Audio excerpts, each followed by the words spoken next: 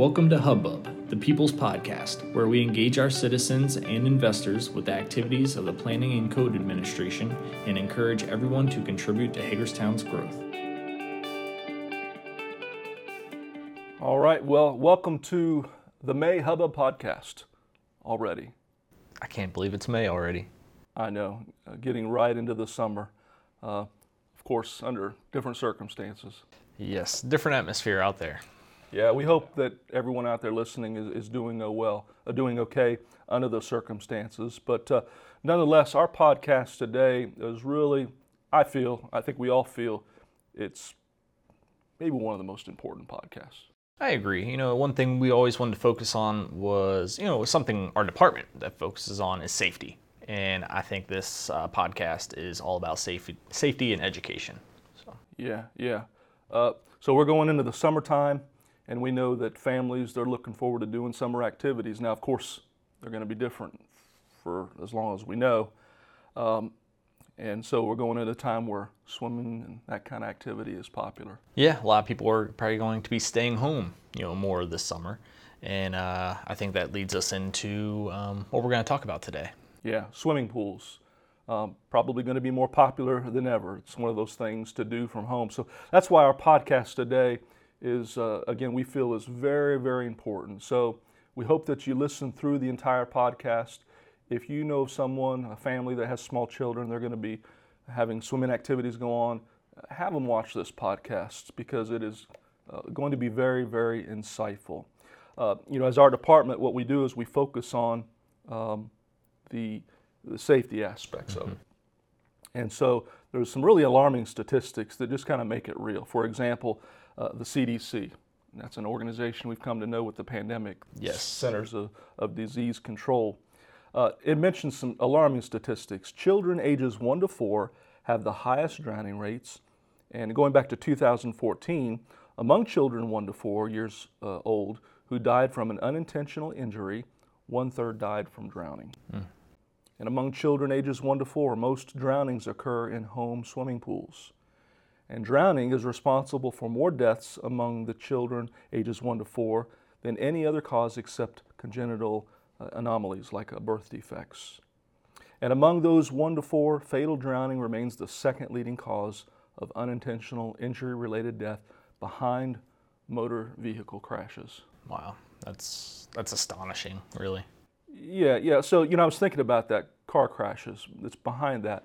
Now, the odds of being in a car crash are slim, but we know that there's risks. They do happen, yeah. Don't we all wear seatbelts? Yes. To help minimize the risk? Exactly. Yeah. So with swimming pools, there is a large risk there. Why not have things in place to help prevent or minimize that risk? Because they happen so quickly. How often, Donnie, we see on the news where someone, unfortunately, their child has died in a drowning, and they're talking, and what they'll say sometimes, I just turned around for a minute. Exactly. Me with a 7-month-old, he hasn't started crawling yet, but just you turn your back for a minute, and he's halfway across the room rolling. So I can't even imagine once he, learns how to walk, how quickly this can happen. Let your child out of eyesight for a minute, less than a minute, it can happen. Something to be aware of, for sure. Absolutely. And I have 2 boys, of course, and they're grown now, but it's like yesterday when, we were just eyes on them. Right. We're just so concerned about our children. So that's what we're going to talk about today. These statistics are alarming, and we want to be concerned, and that's the focus today, is talk about things that will minimize this risk. And that goes back to codes, which our department handles. Right. So even though they may be cumbersome and they may be uncomfortable and, may not be one of the things you want to do, they're necessary. And it's not just drownings, too, we might add. There are other things that are part of it, such as electrical shock. Right. Some pools and things have electricity involved. And, of course, that's a bad combination. So we'll talk a little bit about that. We're going to talk about just general information, code requirements. As always, we say to our listeners, we're going to talk about general requirements. We're going to talk about codes specific to Hagerstown. But if you live in another jurisdiction, you certainly always want to check with your local jurisdiction and find out what the code requirements are. So again, we're going to be discussing permit requirements, why they're in place, and then we'll talk even a little bit about how we can maintain the pools that we have. But as always, an interesting part of our discussions, and usually what's part of it, is the history behind things. Yes, this is always one of my favorite parts, to learn where did swimming pools come from. It's interesting. So. Yeah.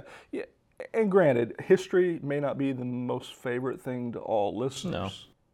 But sometimes understanding history, it's kind of like if we understand history of our area or where we live, it gives us background. It kind of gives us a big picture, right? Yeah, it gives us a why to, why we do the things that we do now. So I think it's very important. Yeah. But the history with pools is interesting. Mm-hmm. It goes way back, some 5,000 years ago. There was what was called the Great Bath. There was this early water tank that was way back. It was in a Pakistani city settlement called Mohenjo-Daro. That was a very good pronunciation of that. Well, were you practicing? Well, not really. I mean, I did, but I didn't. I mean, I listened to it. So good job. Yeah. But pools, and they were kind of dual uses. You had these large pools. They could be used for recreation, but at that time, and going way back, everybody didn't have a bathtub or place to wash in their homes. So they would go to these large communal areas to bathe, so to speak. But really, when we go forward prominently in time, back to the times of Greece, they kind of started these baths. And then when the Romans took it, they just took it to a whole nother level. Wow. And it wasn't uncommon for Rome to have these large baths. We're talking that could hold thousands of people. Wow. It's pretty crazy. Swimming with all of your friends. Yeah. They were so popular that they even went throughout Europe. Everybody adopted having these large baths. Wow. Yeah. So they were even known, that is Rome, to build one of the most largest, what they called baths. One of them was 900,000 square feet. Wow. Yeah. So I was wondering, to get an idea of how much 900,000 square feet is, the Valley Mall here in Hagerstown, all the retail spaces are just about 900,000 square feet, just a little under. That's pretty impressive. Yeah. And these were very well built, and the technology was something else, because not only were they just pools, but they were heated. Okay. So can you imagine a pool, but then there was rooms underneath the pools where they had large pipes and columns that were hollow, and they would have all these fires underneath. And through convection and transfer of heat, they would go up the columns, and they would actually heat the water in these large baths. So just a crazy amount of technology that just went involved in having these large pools and baths. So, and then we move fast forward to about 1907. Philadelphia Racquet Club, they were credited to having one of the first above ground swimming pools in the United States. So we're going back some time. Yeah, that is quite some time. Yeah. So then if we fast forward a little bit more, right around after World War II, then what technology came available was, movies and Hollywood. And what are the status symbols of Hollywood movie stars? Swimming pools in your backyard, right? Yep. Yeah, so it was kind of a rarity still. Not everybody had one. They weren't well known about. If you had one, you were somebody. You might have had a little bit of money. But of course, over time, swimming pools evolved to where we see them today. All shapes, sizes. Yeah. Some are hidden. I've seen one the other day that, unless you look closely, you didn't even know the swimming pool was an in-ground pool. It was pretty impressive. So. Yeah. And because of technology, they've become more affordable. So that's why they're just so popular. You see them everywhere, right? And now people even have their own. They don't have to really go anywhere. They got a little backyard vacation. Exactly. Yeah. So we arrived where we are today, and there was an organization known as the National Swimming Pool Foundation. And recent estimates that it gives is that there are more than 10 million swimming pools across the USA. And that includes more than 360,000 public pools that are open year around. Wow. That's a lot of swimming pools. You ain't lying. So, what I thought, just because of what we do, you've got all these swimming pools, and granted, it's recreation and it's a time to have fun, but now the risk of accidents kind of enters to the picture a little bit more. And that's what drives codes, and we've talked about this in previous episodes. It's when you see the potential or you have accidents, now you put these things in place to try to prevent those accidents. Right. The codes are there for a reason. Usually something has happened already. And we try to be proactive as you can with the codes, but unfortunately things happen and we learn from those mistakes. So. Yeah. So when it comes to the history of now building permits related to swimming pools, that goes all the way back to the late 1950s when these swimming pools started getting really, really popular. And these codes were created to keep people safe. And again, as we've talked about in past episodes, going way back, there was the BOCA code. Mm-hmm. So if you want to find out what we're talking about there, go back and watch our first episode where we talk about the history of codes and how the BOCA code fit into that. But in 1960, the BOCA building code required building permits for swimming pools, and the same standards from this edition in 1960 are really still in use today. So although the codes have evolved and changed over the years, basically these same standards still exist. It's just the code's been expanded to encompass today's real life situations, and they still apply. Now, there's also another code that comes into play as well, and it's called the National Standardized Code. And in 2012, the International Code Council, again, watch our first episode on what that is, but the International Code Council created a standardized code for swimming pools and spas to be used nationwide. And it's really the only comprehensive residential and public swimming pool and spa code available. And the city of Hagerstown uses this code, and it's used it since its creation in 2015. And now, of course, as codes advance and change and are adopted, we continue with that. So we currently use the 2018 edition of the code. This year, the 2021 code will be the fourth edition available later in the year. So we didn't want to get too much into codes. That's not the purpose of our discussion today, but our first episode talks about, how that's happened. So, a number of things, just to kind of summarize what we've talked about. You've had this evolution of pools in all shapes and sizes and numbers, and so now to help create a safe situation, we've had to adopt these codes to do that. So, and of course, there's other requirements as well, like in the Hagerstown with permits. Maybe you want to talk about that a little bit? Yeah, definitely. So, a big question we get is a permit required to put up a pool at my house. This is my house. Do I need a permit for my own pool? The answer is yes. Pool installations do require a permit. And as Sean mentioned, this has been a standard in the city of Hagerstown since 1960. So for the last 60 years, a building permit has been required to construct a pool. Something kind of funny, last year we posted about how the city of Hagerstown and Washington County has this standard, and it went relatively viral. We were a brand new social media page just trying to educate the citizens, and it got a lot of attention. It got shared to a few anti-government pages, and a lot of local people had no idea about these codes. So there's clearly an opportunity for education on this topic. So that's why me and Sean are very excited to get this message out there today. And the International Code Standards requires that any pool that can hold 24 inches or more of water must have a permit to be installed. And this is for above ground and in-ground pools. There's also barrier requirements, meaning there has to be a 4-foot high barrier around the pool.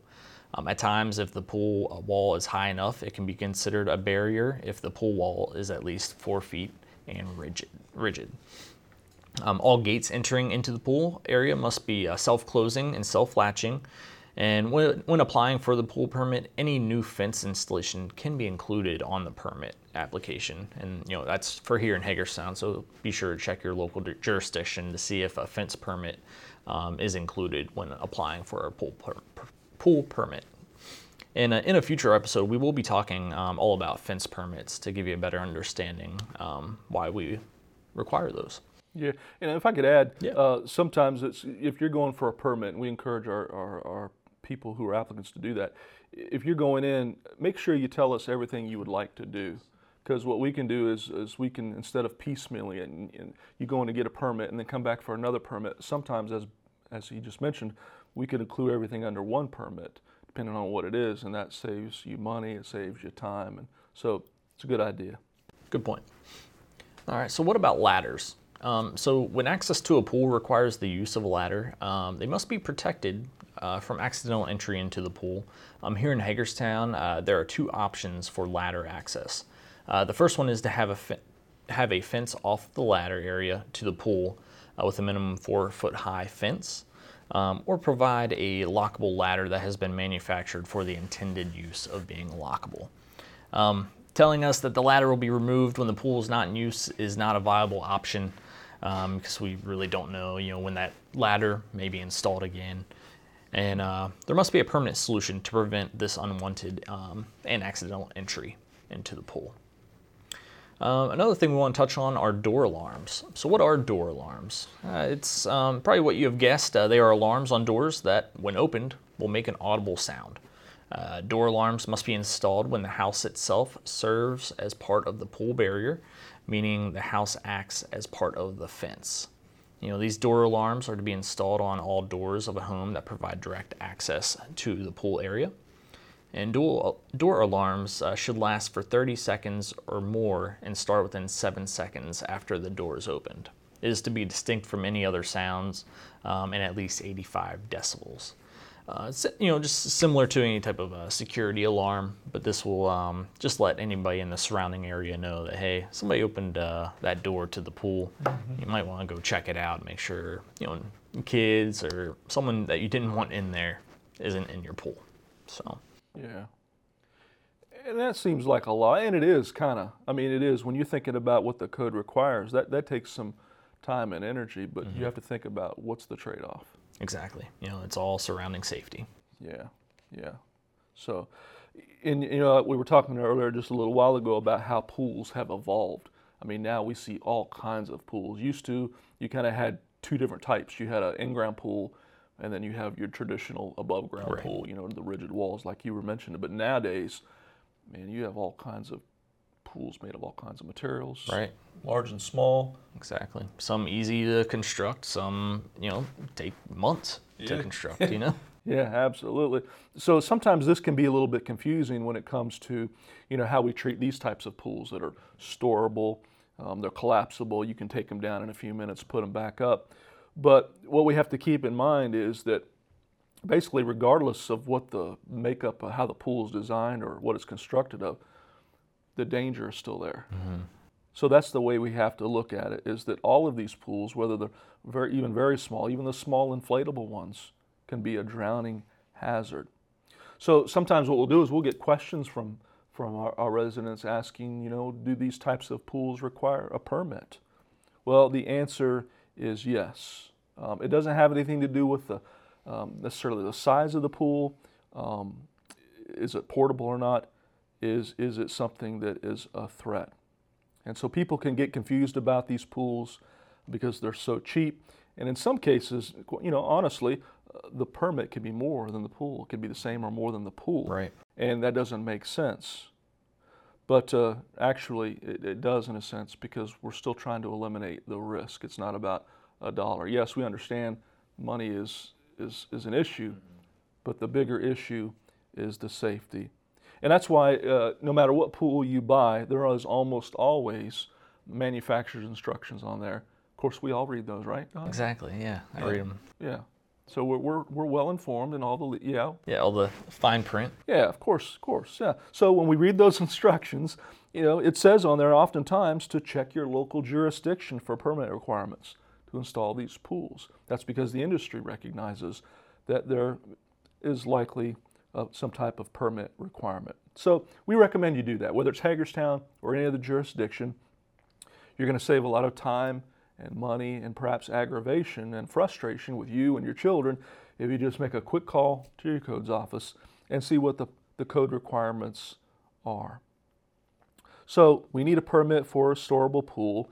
Another question we get too is, well, if I take my pool down, say it's a collapsible or storable pool, I want to take it down, then I want to put it up again later or next season, do I got to get another permit? Right. Well, not necessarily. For example, if you're going to take it down, it's the same pool, and you're going to put the same pool back up, and you're going to put that same pool back in the same spot. As long as you have those same conditions, you do not have to get another permit. So again, check with your local jurisdiction because their requirements may be different when it comes to pools and permits you've gotten the previous year. Donnie, you mentioned earlier about barrier requirements or fence permits for storable pools. There again, you've got to have some type of barrier there. A 4-foot high fence can be installed if the pool doesn't have its rigid sides. So again, an above ground pool with 4-foot rigid sides, that's your barrier. Mm-hmm. But if you've got a portable pool, the sides are soft, some of those are just vinyl and they're easily collapsible, right, then most likely you're going to have some type of barrier, a fence or so forth. So it kind of depends upon the makeup of the pool. And, when you come to the codes office and apply that, we're going to ask those questions. And so we're going to then help you to determine what kind of barrier you're going to need based on the pool you're using. So, yeah, a lot of little variables there. We didn't cover them all. That's why it's good to ask questions. So exactly. No, and I just want to touch on a little bit more on what you said. People often use the term a kiddie pool. Does that require a permit? And going back to what we mentioned earlier, if it holds less than 24 inches of water, then no, a permit is not required. Confusion comes in the name, of what you call it, but it really comes down to how much water it can actually hold. People use different names for different kinds of pools, so it's good to go off of how much water the pool can actually hold. And as we mentioned earlier, a swimming pool is classified as an object that can hold 24 inches or more of water. And no, you cannot drain a pool to 23 inches of water and not have to obtain a permit. So if it's capable of holding 24 inches, a permit will be required. And again, if it's designed to hold less than 24 inches, you do not need a permit to install that pool. And are there other types of permits needed for a pool? It all depends. The outlet to supply power to a pump must be plugged directly into an outlet. The use of an extension cord is not permitted. The pump wiring must be plugged into a ground fault or GFCI outlet. If one is not close by, without the use of an extension cord, then an electrician would have to make a permit application to install an outlet for the pool. These electrical outlets must meet the requirements for outdoor use. Sometimes a plumbing permit could be involved with a pool installation, especially with an in-ground pool. And for all trade required permits or related permits, make sure you check with your local jurisdiction. Just because you're putting up a pool, you may need that fence permit, may need that plumbing permit, may need that electrical permit. So it's just good to check on that. And zoning requirements. You just can't put your pool wherever you want. All pools, no matter the size, other than kiddie pools, must meet local setback requirements. Setbacks are the distances that the pool must be from the property lines. Like here in Hagerstown, you cannot have a pool right up against your property line. They must be a certain amount of feet away from the property line, depending on the zoning district. Mm-hmm. And some other requirements that we have, all pools cannot be located under or above power lines. This should be a pretty obvious one, but the top of the pool water must be at least 25 feet from the overhead power lines, and there must be at least 5 feet of earth between the pool and underground power lines. So there's a lot involved there. You may not know if you have underground power lines at your house. You may not know that. So that's what getting a pool permit will do. We do the research to see what is needed if you can put it there. So yeah, good information. And a lot of these things are there, even though we may not understand why. Mm-hmm. They are there for a reason because the research has been done. It's just not to create or make life difficult for people. It's all these things are safety related. Right. So And really that includes, maintaining the pools as well. Sometimes, you use the pool and then it's out of sight, out of mind. You go inside and you can forget about it. So we encourage, as most jurisdictions do, have some type of codes related to keeping that pool maintained, meaning keeping it clean and environmentally friendly, not allowing it to, overgrow, and you get wild animals in there, and becomes a breeding ground for mosquitoes, and that creates other problems. So that's encouragement as well, as to regularly maintain your swimming pool as well, because most people, they don't realize that they'll buy a pool and it's a great idea, and then I got to maintain it. If you don't mind if I jump in here, even in the off season, when the pool's not being used, you have your cover on it, and water's just sitting there. It's a prime place for mosquitoes to breed and hang out, and you and your neighbors will not like that very much. So even during the off times in the fall and springtime, make sure you are maintaining your swimming pool. Yeah, good point as well. So the bottom line with all of this is that all these things are in place to prevent drownings, to create a safe environment for our children. And there are a number of tips that are even provided. Even with all these things in place, there are things that we need to do proactively as far as our conduct as parents or for caretakers, so that we can prevent some tragedies like this. The pool, there's several websites that provide tips to pool safety. And some of those safety tips that can be helpful are, as an example, one mentions one of the best layers of protection is four-sided fencing with a self-closing, self-latching gate around all pools and spas. And this prevents young children from being around water if an adult isn't nearby. And we talked about that earlier. Another key point is designate a water watcher. So this is a person that you've designated that their job is to keep a watch for the children. You might get distracted, go inside or whatever, but that person, that's their one job. Right. Don't just assume, if it's your spouse or, other family member, friends, just a responsible adult that can be there. Make sure, you're over communicating to make sure somebody has an eye on the people who are in the pool. Yeah, absolutely. Another tip, and sometimes people don't always think about it, is teach your kids to swim. Mm-hmm. With me, I learned to swim at a very young age. So that can be helpful. And while supervision is critical, it's important for children to learn how to swim, because obviously if a child knows how to swim, then they've lessened that risk. Exactly, yes. Yeah, so learn CPR. We've taken CPR since we've been with the city. Mm-hmm.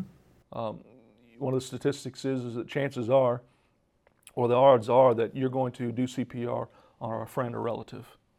Yes. Because just the nature of the numbers. That's you're around them. Yep, you're around them the most, and it's very nice, not necessarily having that physical card in your back pocket, but just having that skill, having that in your back pocket. You never know when you're going to need it, but like Sean said, more than likely it's going to be a very close friend or relative that you're going to need to use it on. Yeah, and even with being prepared from that respect, if you know CPR, having taken the class ourselves, one thing that stood out really quickly is how much energy it takes. Mm-hmm. In a very short period of time, you kind of almost wore out, and we would trade off. Mm-hmm. So if you can, it's good to have another person there that knows CPR. So one of you's calling 911, the other one's performing CPR, and then you can break one another. Exactly. Until paramedics get there. Yeah. So good point there.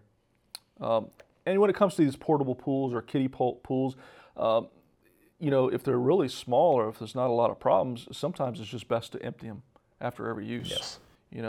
Maybe just simpler to lessen the risk on that. And then if you have ladders in pools, make sure they're put away or kept in the pool if it's not properly fenced. And so there's a nice website, poolsafely.gov, if you would like to learn more about pool safety.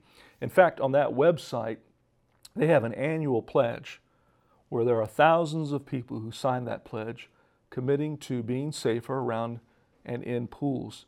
And last year, there were many Olympic swimmers who signed this pledge, including Maryland's own Katie Ledecky and Michael Phelps. Oh, that's very cool. Yeah, absolutely. We'll put that link to that website in the description of the podcast, whether you're watching on YouTube or your favorite podcast application, so that you can check out all the safety guidelines and all that information that Sean just went over. I think that about wraps it up for our swimming pool information there. There's a lot of information, a lot of good information, and like we said, we wanted to give you a why as to why we have these codes, and we just want you to be safe out there this summer. We want you to have fun, but we want you to be safe while doing that. So, as I mentioned earlier, we had our viral post from last summer with the pools. If you want to check out more of those type posts, be sure to follow us on social media. We're on Facebook, Instagram, and LinkedIn. You can search for us by searching PCAD Hagerstown. That's PCAD Hagerstown. You can subscribe to the Hubbub podcast on Apple Podcasts, Google Podcasts, Spotify, and most other podcast players. And if you're not watching us, but you want to, we are on YouTube. You can search for us. Again, PCAD, City of Hagerstown. You can see our smiling faces on our YouTube channel.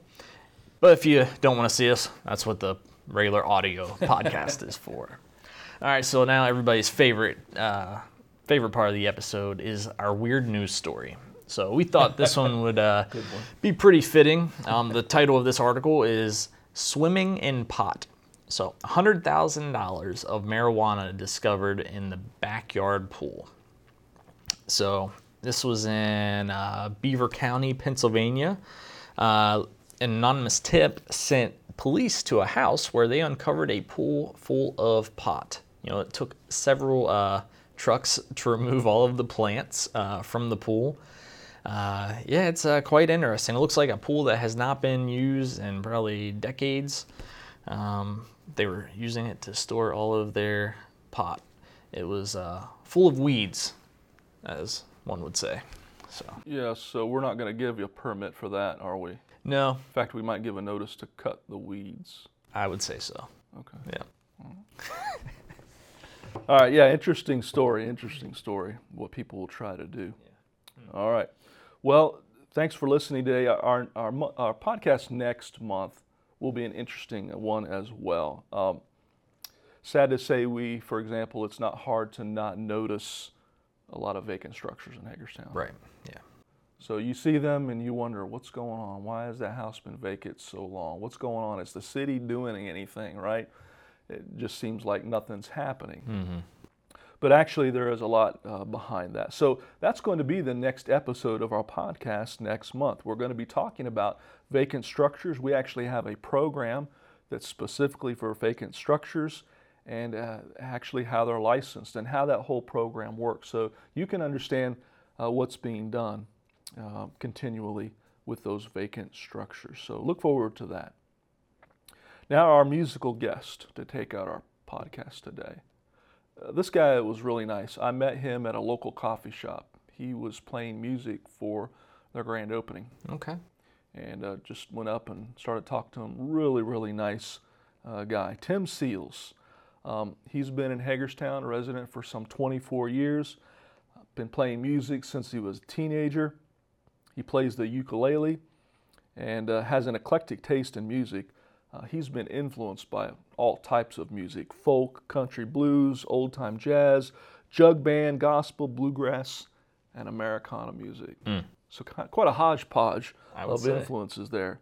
So Tim's been playing for the past few years, performing a wide variety of music and performing in a wide variety of venues such as the local farmers markets. He plays in assisted living facilities, the Outlet Mall, other Hagerstown events that he's been invited to. And he really just loves reaching out to people and connecting with them through his music. So very personable guy. Of course, you can find him on social media as well, Facebook, YouTube. You can go to Gig Salad and you can message him, and he would love to play for your next event. So with that being said, we'll take our show out and we'll listen to some music by Tim Seals. Your nice warm bed. Just remember what your old pal said, boy, you got a friend in me. Yeah, you got a friend in me.